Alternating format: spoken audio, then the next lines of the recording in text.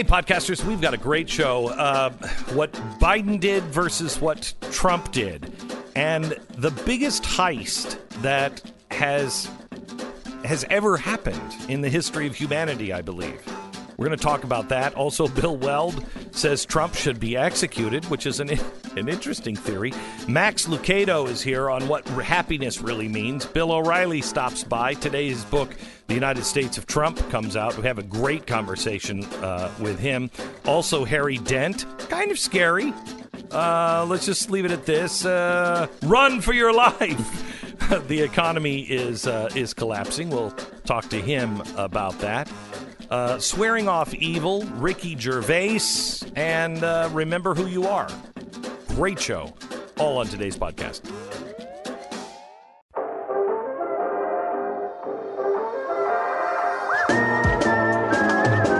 You're listening to the best of the Glenn Beck program. Okay, so 2 weeks ago, the left called for the impeachment of Brett Kavanaugh, despite the fact that there was zero evidence and zero corroboration of what they accused. And then they just moved on from that because they found another accusation that they could impeach somebody on that has zero corroboration, has no basis in fact that we know of today. Look, the Democrats have gone insane. And the Republicans aren't great, but they're at least not insane. They've gone nuts, and the media is helping them. There is a constant assault on our Constitution, a constant assault on rule of law and liberty, and it is subsidized by many corporations in the United States. Your cell phone company is one of those. Now, every time you pay your bill, do you realize that you are putting millions of dollars into the hands of Planned Parenthood and La Raza and other groups that you don't agree with at all? Stop giving them your money to work against you. All you have to do is switch to Patriot Mobile. This is the conservative phone company. It was started by veterans. It's run by veterans. It is the same great service. You have the same cell towers because everybody's using the same cell towers. So you have the same great service. The coverage, and you have better customer service because they actually are smaller and they try harder and they care.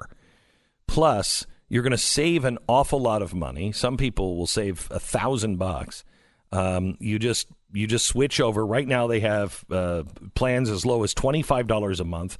Plus, you can get the nationwide service with a U.S.-based customer service. There's still time for you to get the Moto Z3 Play for only $5 a month, but they are running out. Use the offer code BECK, and they'll waive the activation fee on up to 2 lines. This is so well worth your time, your money. Put your money where your mouth is and get great service, save a lot of money, and help the causes that you care about.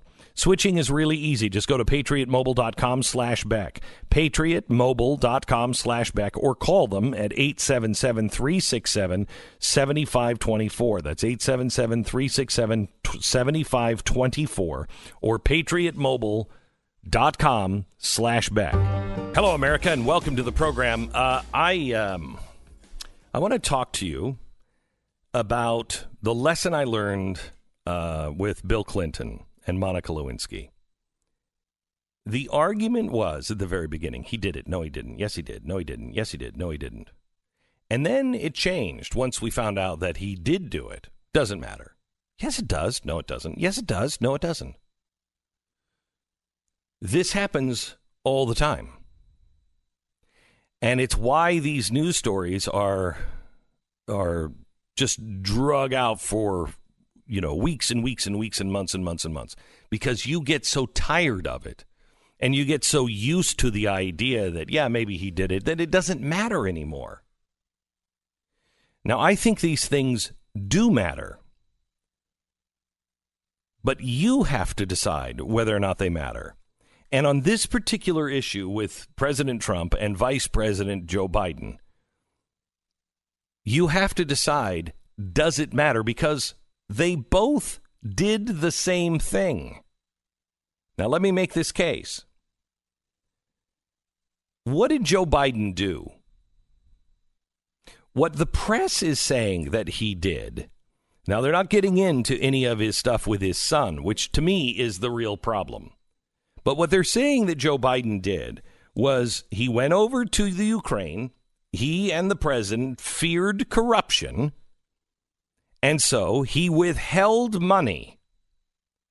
And he said, unless you do this, you're not getting any of our money because we think there's corruption here. And so you have to fire the special prosecutor. That's what he did. And the press says there's no problem with that. And the reason why the press says there's no problem is because we feared corruption. And should we be giving our money to a corrupt government? Now, here's what Donald Trump did, according to the press. And that's not exactly fair to Donald Trump because they're not saying really much of this. But let me give you a fair account of what Donald Trump. If I'm going to take Joe Biden at his word, because that's what Joe Biden said, I got to take Donald Trump at his word at this point. And this is what he said. He said there's a new president. He doesn't know if he is pro-Putin or pro-Ukraine, pro-West. They fear corruption, and so he holds money back and says, I want you to investigate this because we fear that there was American corruption going on, and this guy was fired because America was corrupt and in bed with your last president. We need to know if that's true. So what is the difference there? They're both fearing corruption. They both take it on, the administration, both times, takes it on themselves. The difference is that one person is running for president and is the candidate against the administration. Okay? So now you have that. So what you're accusing then Donald Trump of doing is going to a foreign power and saying, can you dig up dirt on my opponent? And that's an impeachable offense. That's the worst thing that's been done. But isn't that exactly like what Hillary Clinton did with Fusion GPS just through a mediary? They went to Fusion GPS and said, dig up dirt, and Fusion GPS went to a foreign spy who went to the Russians and dug up dirt on Donald Trump. So isn't that the same exact thing, except you're washing your hands? You're washing your hands because you're going through Fusion GPS. Well, I didn't know. Of course you did. Of course you knew. And they took that a step further. They then took that dossier, which was all unproven allegations, and then back-channeled it to the Justice Department. And the Justice Department started an investigation, which we now know had no basis. You see, this is the problem with this. The press and the left have already decided that these things don't matter. The right has been saying it does matter. In fact, we've been saying this since before 2008. But 2008 is a great place to stop. What was the campaign slogan for Barack Obama? It was hope and change. Well, hope for what? Hope for a more peaceful, united union that had a government that was transparent and was doing the right things in the name of the people. That's what the hope and change was that we all voted for. It was bigger than Barack Obama, just like race was bigger than Barack Obama. It wasn't that we elected Barack Obama because he was black. But there was something bigger than Barack Obama, and that was racism in America. We are not the people we used to be. So it was this ideal that was held up. Here's a black man that can bring us hope and change. That's great. But that's not what we got. We got more division, more lies, and a press that wouldn't look into anything. A press that said, oh, it's the most ethical presidency of all time. They were using the IRS to take down his opponents. What is the difference between that and what Joe Biden did or what Donald Trump did? What's the difference? If one is abuse of power, they all are abuse of power. This is why Donald Trump was elected. Donald Trump was elected because the people know he's full of crap a lot of times. They know that he is a big businessman. He's a wheeler and dealer. Why would you want that guy as president? Because he has the balls to stand up and say, shut up. And that's where America is.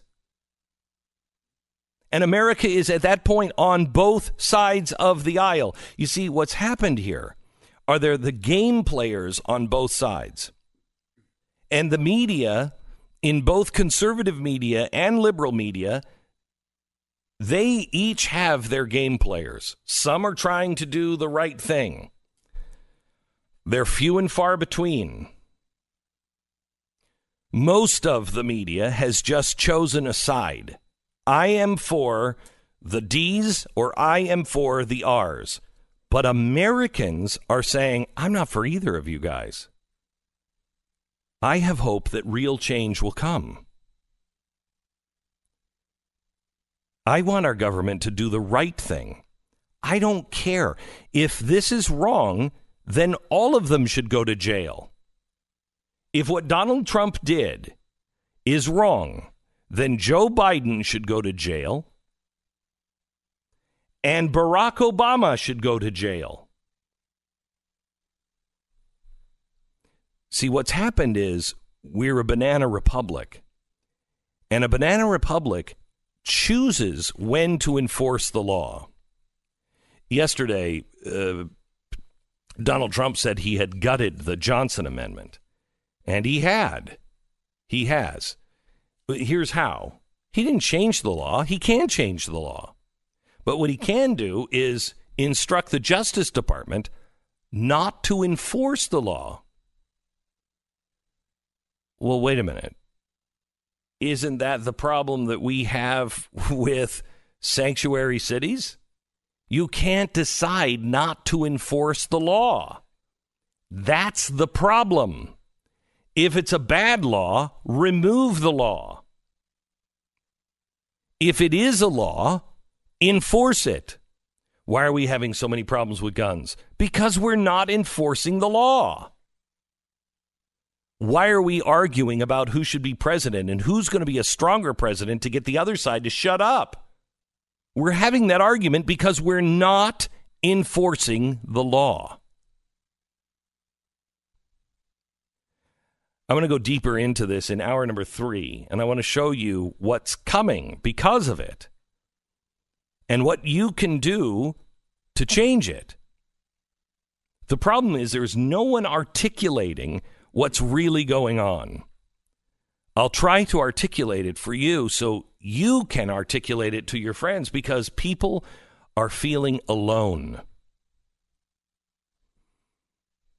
And that is a real problem on multiple fronts. We'll go more into it here in just a second. And hour number 3. Also, we are going to talk about the economy in about 80 minutes or 70 minutes from now. You don't want to miss that. Don't want to miss a second of today's show. Also, Max Lucado is going on in just a few minutes. Last summer, it's finally over. We are now in, well, not here in Texas. Texas, it's still fires of hell hot. Why? Why, Lord? Why? Anyway, summer is finally winding down. Fall is on its merry way, and so are all the things that you have to worry about with your car. You're going to have to turn the heater on.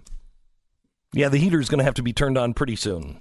The cold weather is coming.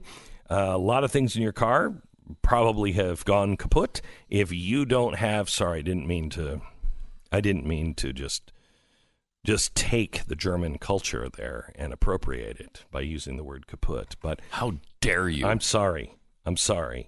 Anyway, cooler months mean you have to take a look at your car. Does your car have coverage? Does your car have coverage for just routine repairs, things that should be covered? CarShield can help you. If you have a car that is 5,000 or 150,000 miles and it doesn't have any coverage on it, you need to get that coverage. And you can get it from CarShield. They'll make fixing your car a pleasure, believe it or not. 800-CAR-6000, 800-CAR-6000. Mention the promo code BECK or visit carshield.com and use the promo code BECK and save 10%. carshield.com, promo code BECK. carshield.com or 1-800-CAR-6000, promo code BECK. We pause for 10 seconds, station ID.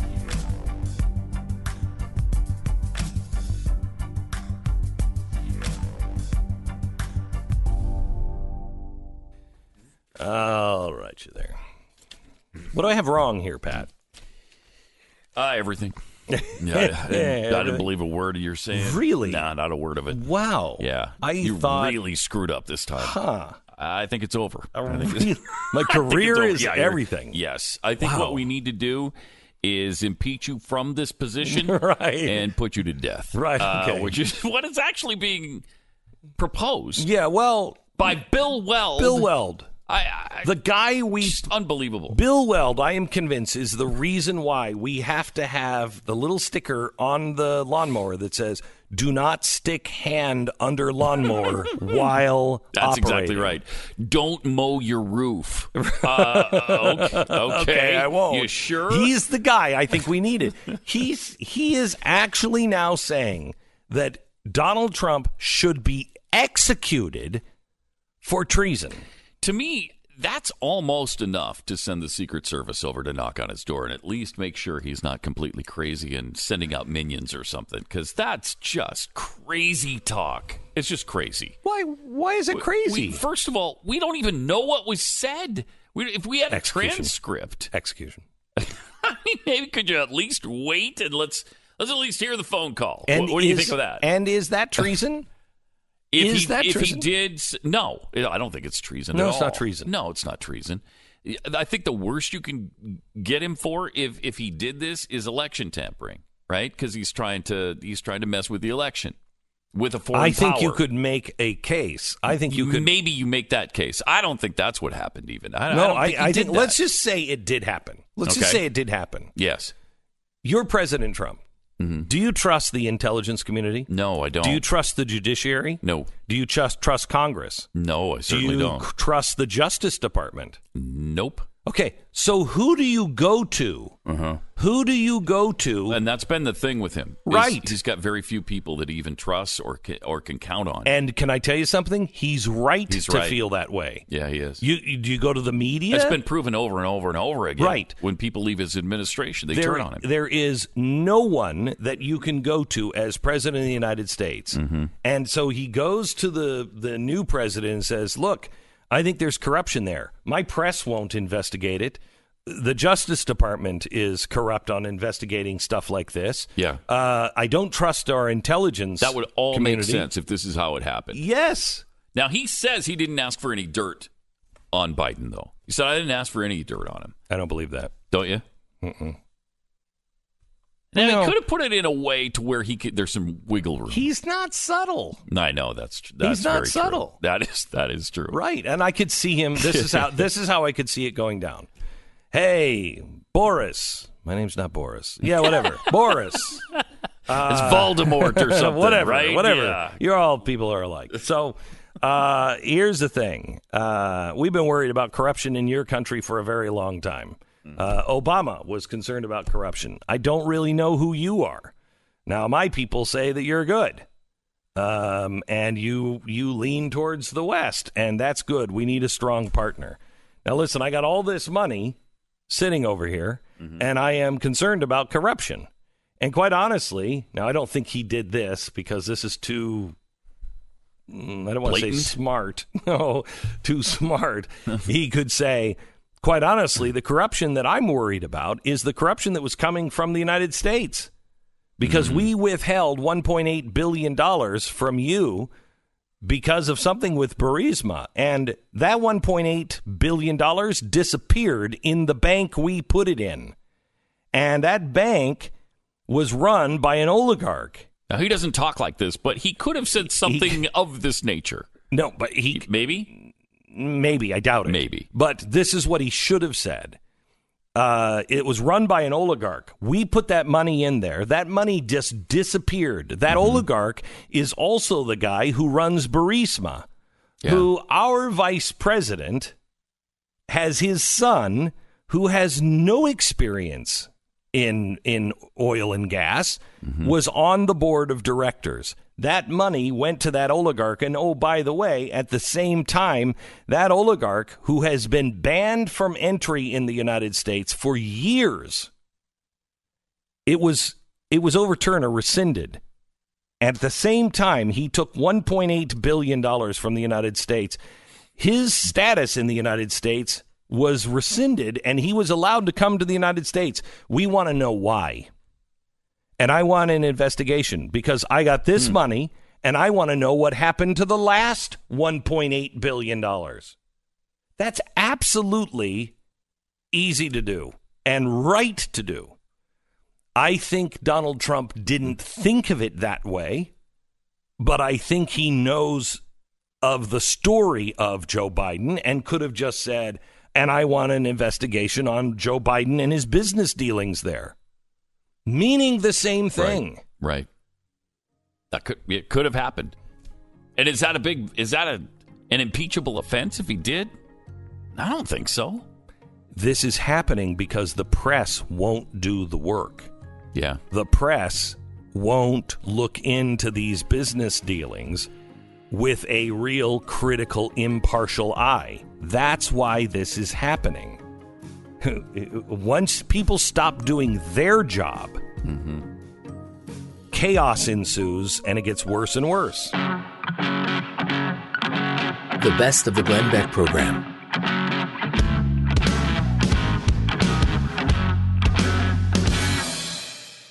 Hey, it's Glenn, and if you like what you hear on the program, you should check out Pat Gray Unleashed. His podcast is available wherever you download your favorite podcast.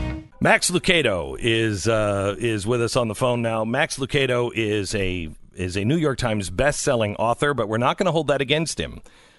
He is a pastor and a good friend of the program, and somebody who makes millions of people.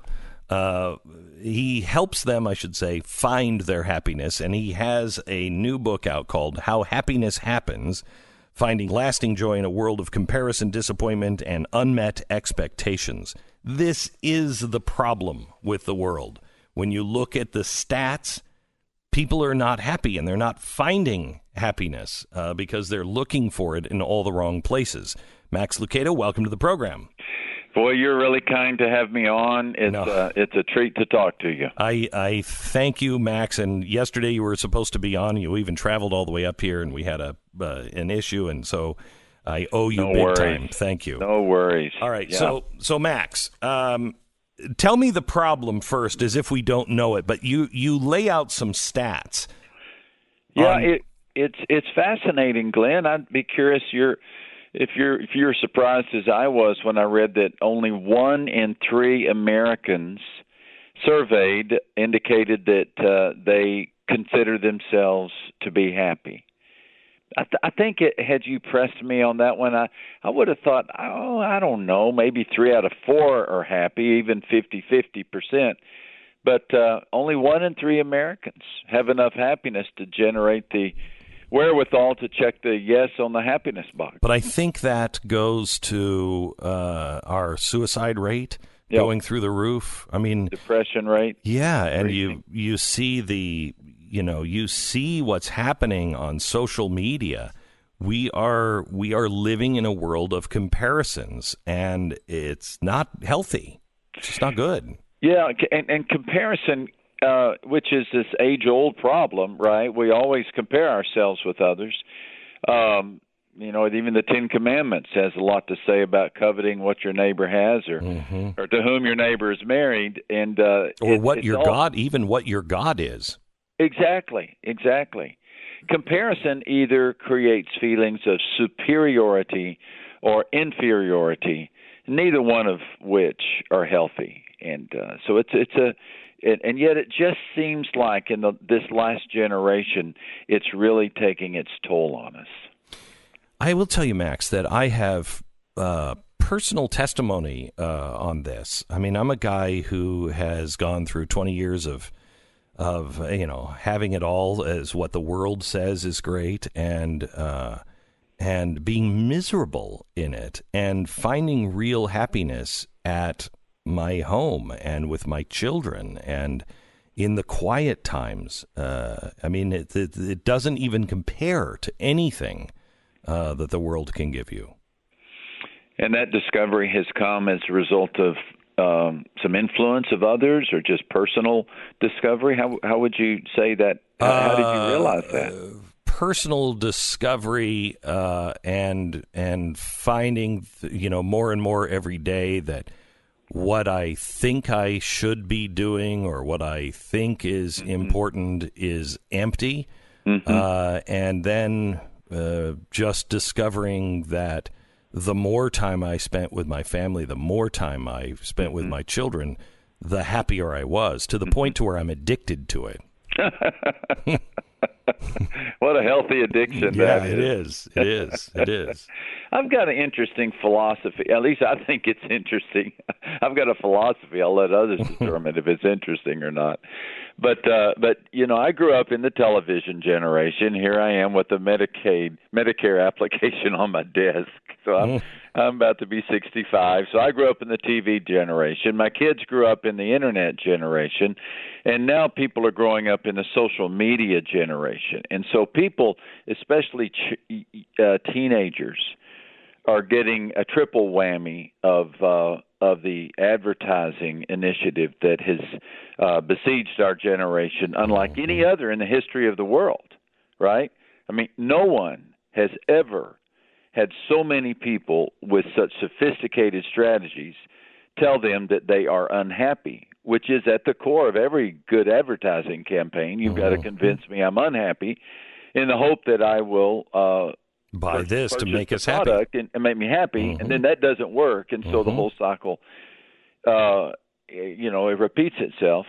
And I've wondered, this just terrible epidemic of suicide, just terrible, increasing rates of depression, which is projected to be second only to heart disease as the leading illness within the next, maybe the next 5 years. I've wondered how much of that can be attributed to this fuselage of advertisements that are existing to help me think that happiness comes from what I can acquire or when I can retire, and how much happier we would be if we could make the discovery that you have made, and that is that happiness happens not when you have something more, but when you appreciate what you already have, yes, and when you make other people happy. Yes.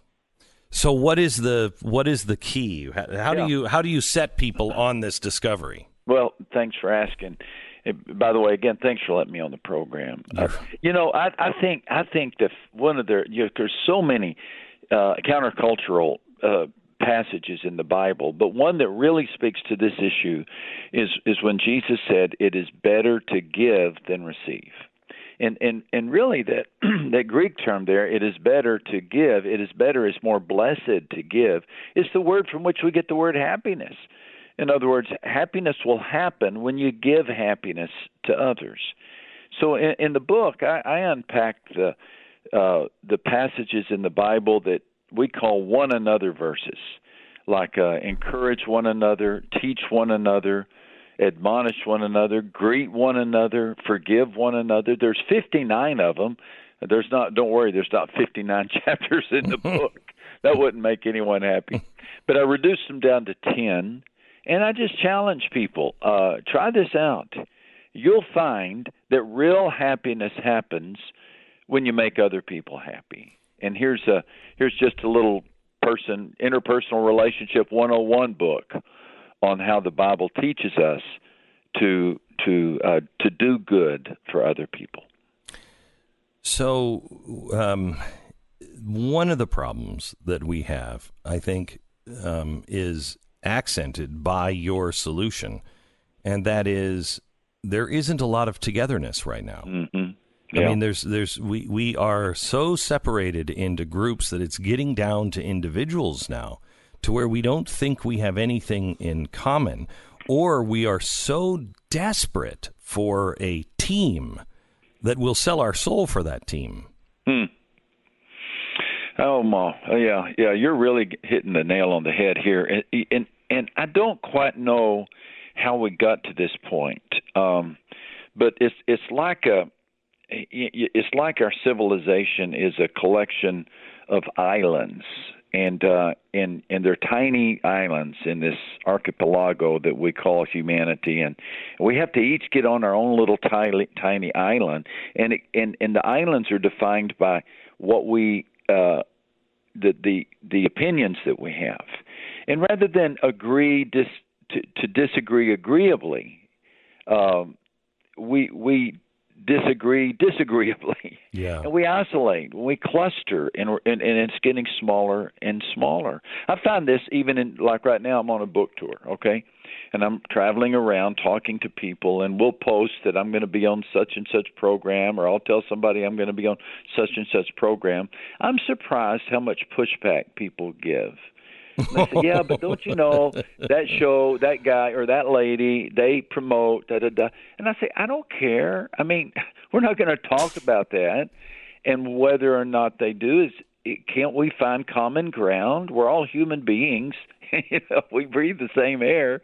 We're made by the same God. We may have different opinions, but we've got to find a way to be, I don't know, more civil. Right. So, Max, I'm so glad to hear you say that. This is something that I've really been working towards for a while and felt very, very alone 5 years ago. And I am finding more and more people that, as you say, those islands are getting smaller and smaller. People are jumping off those islands and they're swimming to a mainland. And that mainland is unrecognized so far by the majority of society. But they're jumping off of those islands and they're swimming towards a mainland where other people who they don't agree with are just standing there going, I don't want to do that anymore. Yeah. And that's growing. And if we can. Do you think so? I do. You don't? Oh, no, I agree. Yeah. I agree. It's very distasteful, life on those tiny islands. It is. And I contend, I kind of made a point here just in the last few minutes about politics, and I'm going to go into it, later on in the program, that what we're talking now with politics, we're not even talking about the real people. Yes, we are fighting over ideas, and we're without even stating them. And I contend that there is enough people in the country that if someone would come and say, look, here's the idea. We all leave each other alone and we just be cool with one another and we stop all this fighting, that person would win. I agree. And you know what I think? I think the byproduct would be we could have some healthy discussions, maybe reach some solutions on these. Everybody wants the immigration issue to be resolved, right? Yeah. These are human beings. Peacefully. Yeah. Peacefully and equitably for everybody. Exactly. And there's got to be a solution. Everybody wants, I don't know, health care. Everybody wants that to be figured out. But since we can't seem to discuss it in a civil manner, the possibility of maybe I'm just being naive, Glenn, but I've been a pastor for 40 years, and in some ways being a pastor is good training in human nature. Sometimes we've succeeded, but I'm sorry, sometimes we have not succeeded, but most of the time I think we have. In our little church there in San Antonio, Texas, we found a way to disagree agreeably and just keep chugging along together.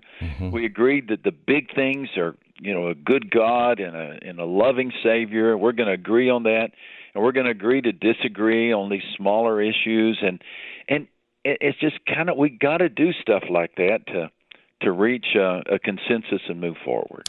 The name of the book is How Happiness Happens. Max Lucado. Max was scheduled to be on with a podcast with me where we could spend 90 minutes and really talk. I'm sorry. I know you already. We dissed you yesterday, but I would love to have you, if you have time in your schedule, to come back and make that a part of your schedule. That'd be great. Yeah. Because I think it's always a treat to talk to you, though, in any format. Well, Max, if you can't do that, I'd love to have you back on radio again and talk to you, because I think that you're on the right track. People are hungry for it. They don't know how to find it anymore. And I think 2020 is going to be even a harder year to find the truth and to find happiness. Yes, sir. Thank you so much. Okay, thank you. All the best to you, You friend. bet. Max Lucado, How Happiness Happens. It's available in bookstores everywhere. This is the best of the Glenn Beck program.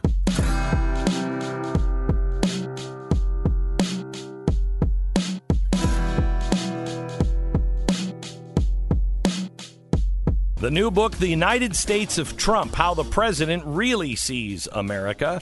He's been working on this for like 10 minutes last year and then promoting for the last year to tell us that it's coming out. I have read it cover to cover, and I begrudgingly tell you it's one of his best books, and it's really, really good, and you're going to look at the president in a different way. And if anybody really wants to understand how the president thinks, this would be the one book that you should. But I'm hoping that there's some sort of book apocalypse that happens, and you can't make it to the bookstore. Bill O'Reilly, welcome. You don't have to go. You can order on Amazon or BillO'Reilly.com. Now, listen, Yes. It's very nice of you. We usually chat on Friday, and it's very nice of you to give me the extra time on Tuesday. And I'll tell you why it's important. Yeah. So the networks won't book me to talk about this book for two reasons. Number one, it embarrasses them because it chronicles how the coverage of Donald Trump has been so dishonest from the jump. And number two, they say to our publicists, well, yeah, he can come on, but we want to talk about Fox News and how bad it is and how they're in the tank for Trump, and we want him to go on and rip up Fox News. And I'm not going to do that. I got problems with Fox, as everybody does, but I was there for more than 20 years. I'm not going to go in and rip them up. So hang on just a second. So you're not going to be on even any of the late night shows, because no, you're one of their guys. favorite. You're one of their favorite punching bags. This is an organized deal that basically the national media says, if O'Reilly's book gets to be a big success and millions read it, they're going to know that we're not covering the country honestly. And let me give you an example of how what a crisis we're in as far as information flow is concerned. So the AP writes a story about this Ukraine controversy, right? The Associated Press. And the Associated Press goes to every small newspaper in the United States. That's what you read when you pick up the Fort Lauderdale Sun-Sentinel or whatever. So I'm going to read you one paragraph. This is from the Associated Press, hard news coverage. Trump has sought, without evidence, to implicate Biden and his son Hunter in the kind of corruption that has long plagued Ukraine. Hunter Biden served on the board of a Ukrainian gas company at the same time his father was leading the Obama administration's diplomatic dealings with Kiev. Though the timing raised concerns among anti-corruption advocates, there has been no evidence of wrongdoing by either the former vice president or his son. It's not true. Now, this is a hard news piece, but they didn't say there is no evidence of wrongdoing against President Trump. When there isn't any evidence of anything, We don't know what Donald Trump said in his phone call. We don't know who the whistleblower is. And now there are reports that the whistleblower didn't even hear the conversation. It's hearsay. None of that is in the Associated Press report. So the reason I wrote this book was because I am furious about the corruption of the American media, and I am worried that the American people are not getting the information they need to make responsible decisions. That's why I wrote this book. I had another killing book all set to come out this month, but we delayed that to get this book out because enough's enough. But now it's going to be harder for me to get the word out about the book because the establishment media doesn't want people to know about it. And that's why I thank you, Glenn Beck, for being generous in giving me some time today. So I'm shocked to hear that the media won't have you on. I actually am, because you are a great guest and they love punching you, and you like punching back. It's great for ratings, and I'm it's shocked big ratings.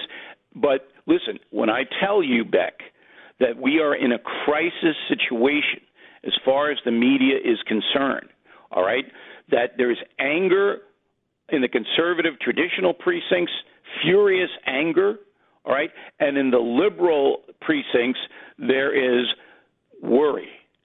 There have been so many bogus stories, so many false accusations that the liberal media is now worried. CNN is worried. They don't have one show that draws more than 1 million viewers, not one. You could put a chimp on for an hour and have the chimp jump up and down and maybe eat a few bananas, and you'll get 1 million too. They can't get 1 million viewers for any of their shows. All right, so let me ask you this. Do you think, knowing the president and writing this new book that is out today, The United States of Trump, do you believe that Donald Trump did not say to the Ukrainian president or whoever he was supposedly talking to, hey, I need you to look into this thing about Biden and his son? All right. The odds are, heavy odds are, that he did say that. But there's nothing wrong with that. Okay, that's what I was going to ask you next. Is there a problem with that? Here's the problem, and I wrote this on the message of the day if people want to read a little more in detail on BillO'Reilly.com.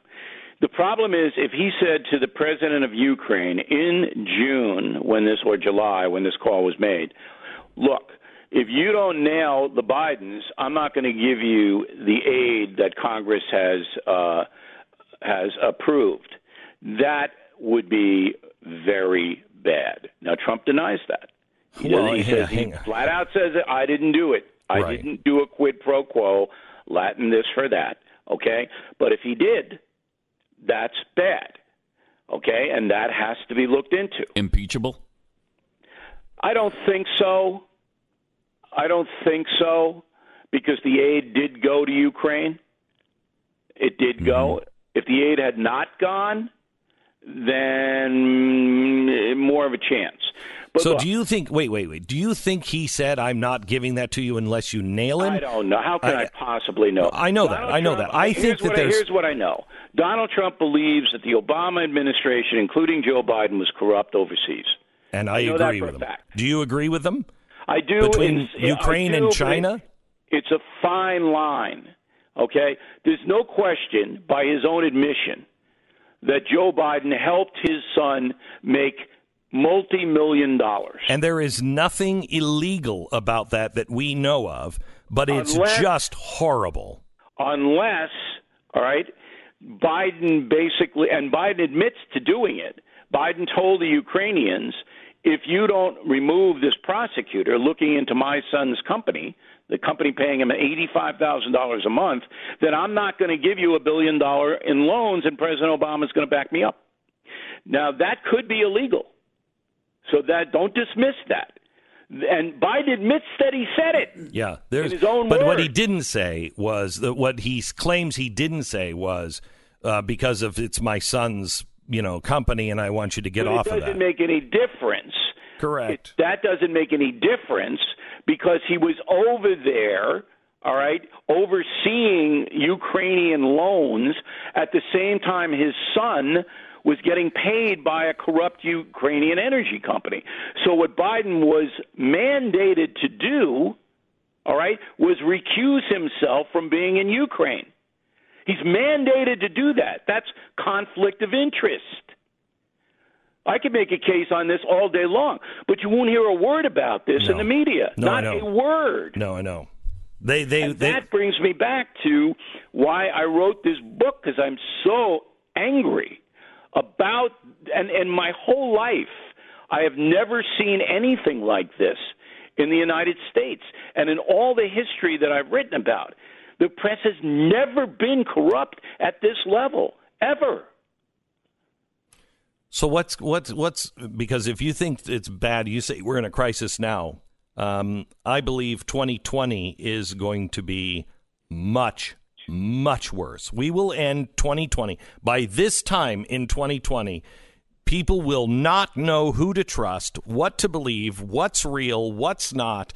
Even if they see it in video, they won't know if it's real or not. If they hear tapes of it, they won't know what's real or not. That's what's coming in the next 12 months. Here's the mitigating circumstance why I'm not as worried as you are.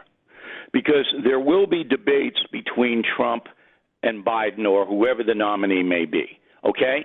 You're going to get at least 3 expositions of Trump versus that person.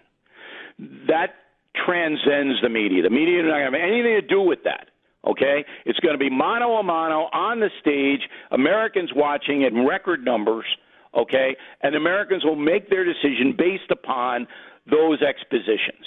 So you're taking the press out of that, all right? They can't say, we thought so-and-so won, because Americans are going to watch and make their own decisions, all right? That's the key of the election of 2020. Bill, thank you so much for being on. Again, the name of the book is The United States of Trump, how the president really sees America. What is the one part that you think Donald Trump is going to bristle at the most? Probably the description that everything he deals with, he makes personal. It's all personal. He's going to disagree with that? I don't think he's going to like to hear it. You know, he's got nobody around him. Maybe Melania, maybe. I don't know for sure.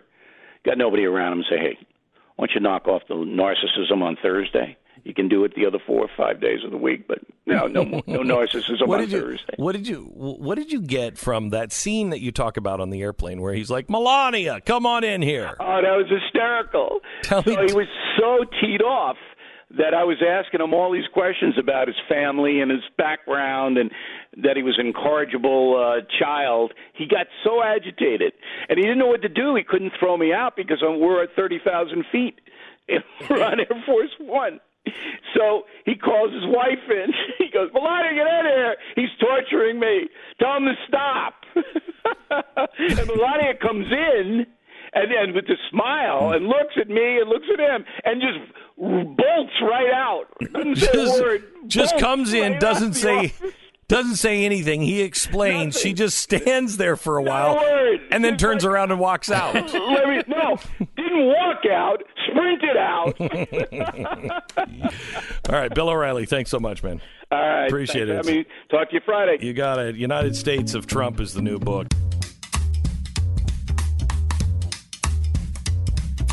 You're listening to the best of the Glenn Beck program.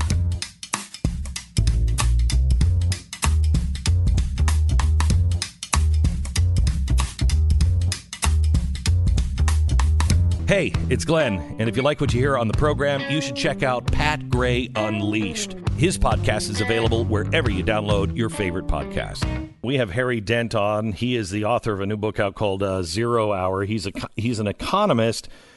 He has written several books over the recent years. He goes against the grain usually. This time, people are starting to agree with him.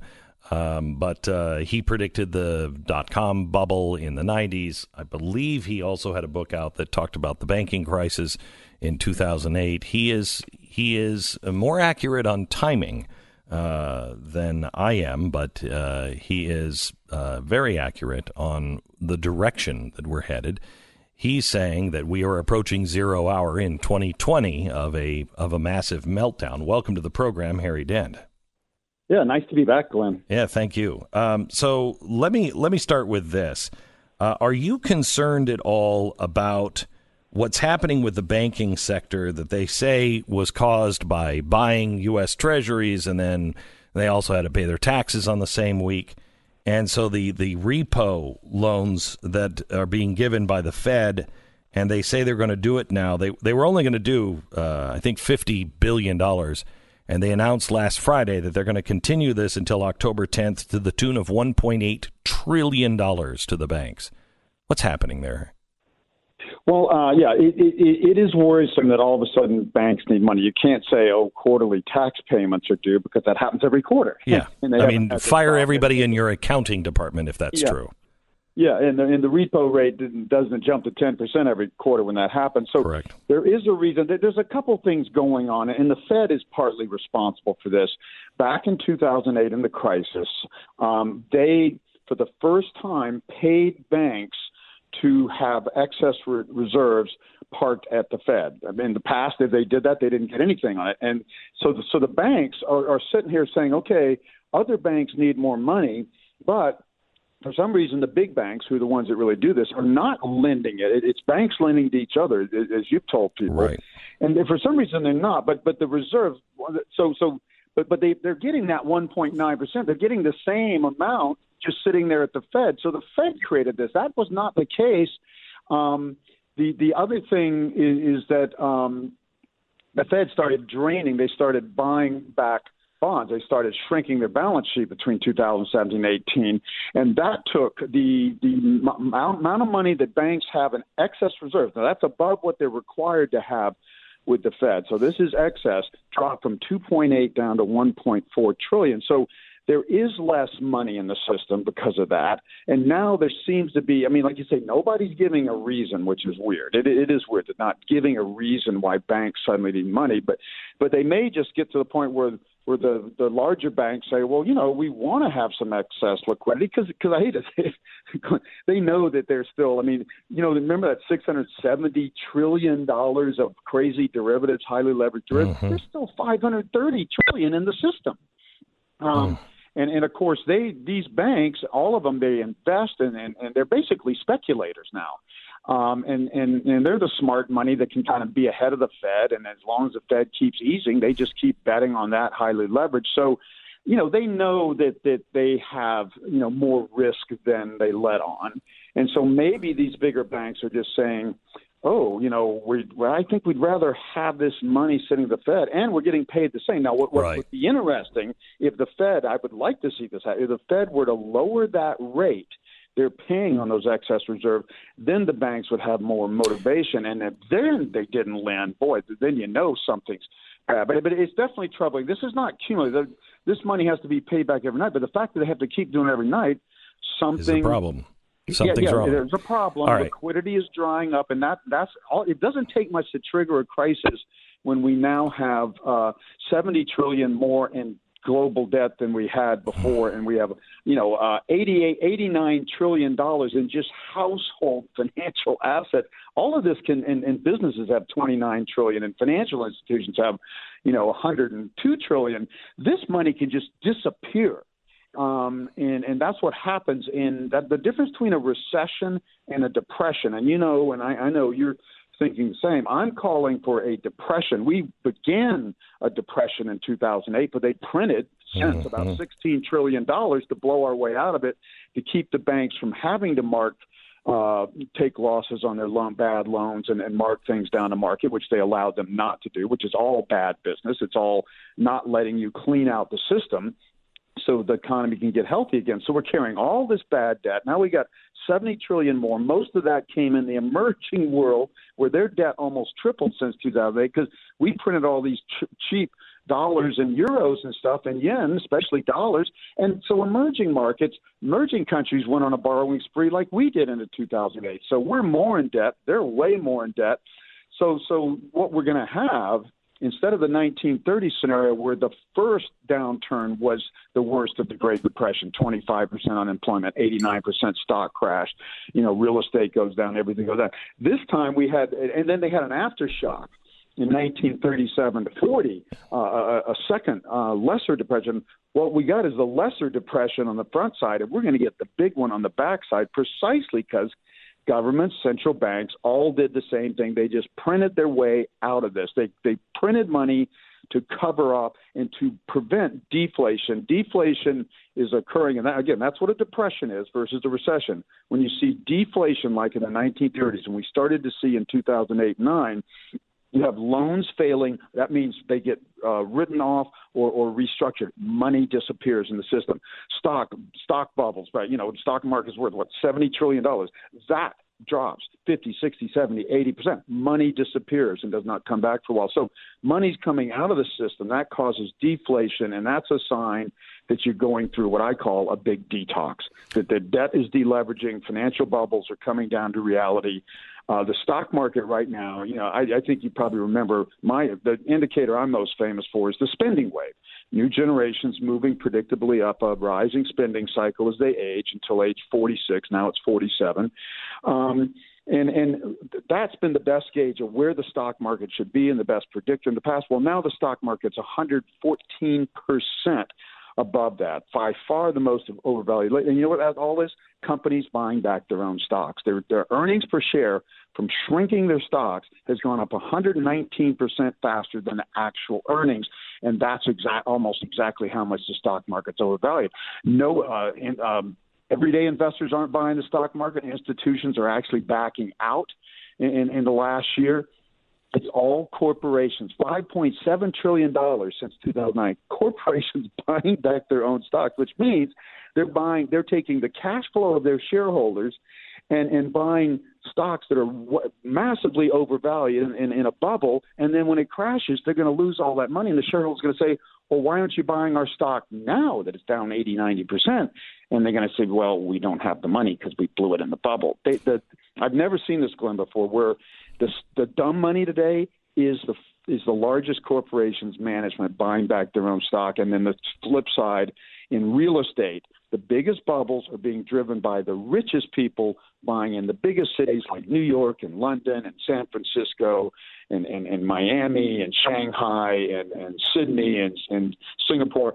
And they are buying real estate massively overvalued, thinking, oh, it can never go down because rich people like us will always have money and buy it. No, the rich people, the richer you are and the more money you have in financial assets, the more you're going to lose when this bubble blows. And I'm saying at the latest, this thing blows by early 2021. I think it's going to blow right around the corner. I think it's going to blow in early 2020. I've got two scenarios. It's so bad now, Glenn, that since central banks just do anything, print any amount of money, cut taxes, whatever, to keep this going. This is just going to be a bubble that goes until it blows. And it looks to me we've got maybe one more rally left.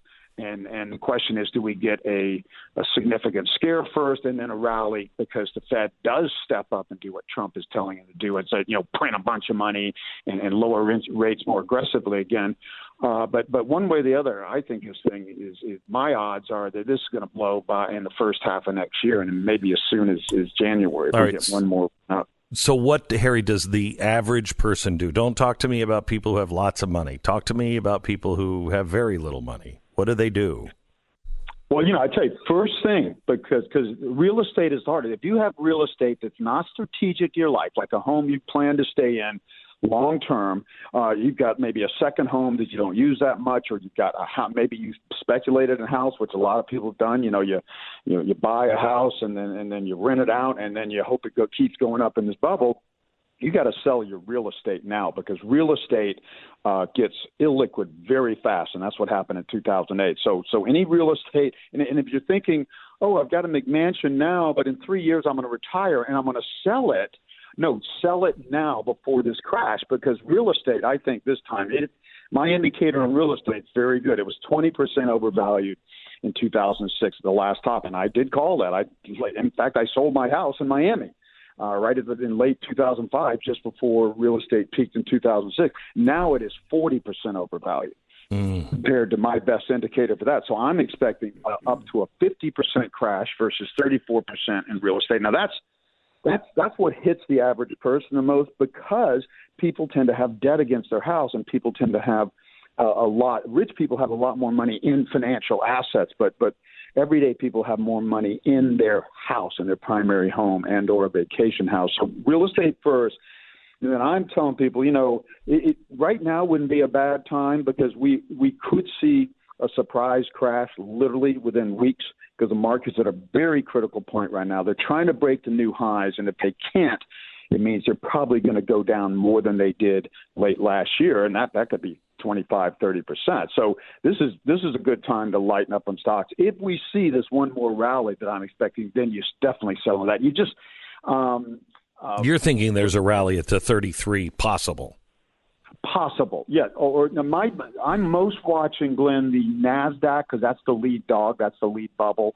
NASDAQ, I'm projecting, if we get one more, if we can break up the new highs and continue the rally that started in late December, then my target would be about 10,000. I see it get near a 10,000 NASDAQ. That is an absolute take your money and run, even if it goes higher, because as Baron Rothschild said in the 1800s, when they asked, what's the secret to your wealth? He says, I always got out a little early. One of the things, Glenn, I did was I looked at bubbles. All I've done is study bubbles the last few years, because we're in the biggest bubble in all history. It's global. It's being pushed, coordinated by central banks around the world. Bubbles, the first crash, when the smart money finally say it's over, and I've got a smart money indicator that's saying they're already running for the hills. They just haven't started shorting it yet. They're already not investing in this market. The first crash averages in the last 7 bubbles in the last century, 42% in the first 2.6 months, and the worst one, which would probably be more like this one, was 1929. 49% in the first 2.3 months. In less than 10 weeks, the market goes down 49%. On the way down 89% in 1932, but more than half of it happens right away. So people who wait and say, well, wait, it's better to get out a little early. I think markets are either going to break up or down in the next few weeks or so. If they break up, I would kind of like sell into that rally. If they start to break down, then you might want to just get out a little early now, and you could do like half now and half later. So you really just have to say, look, I mean, what the typical stockbroker, financial advisor will tell you, and they'd be right about 80% of the time. You can sit out most corrections. This is not a correction. This is a great reset. The last time this happened was exactly 90 years ago. That's one of my most important cycles. Yeah. 45-year technology and bubble cycles, and especially super bubbles every 90 years. So we really are repeating. At that point. Point. And a super bubble in the U.S. when everybody was moving to the Midwest and Chicago became New York overnight in 1837 that crashed into 1842. So every 90 years we've seen this. So this is nothing to sit through. You have to just be safe. And then if you do that, then you can buy everything on sale a couple years from now. All right. Harry Dent is his name. The name of the book is 0 Hour. I urge you to do your own homework and pay attention to the economy because something's weird that is happening, and you're going to have to decide what to do about it. Harry Dent, author of 0 Hour. Thanks very much. The Blaze Radio Network. On demand.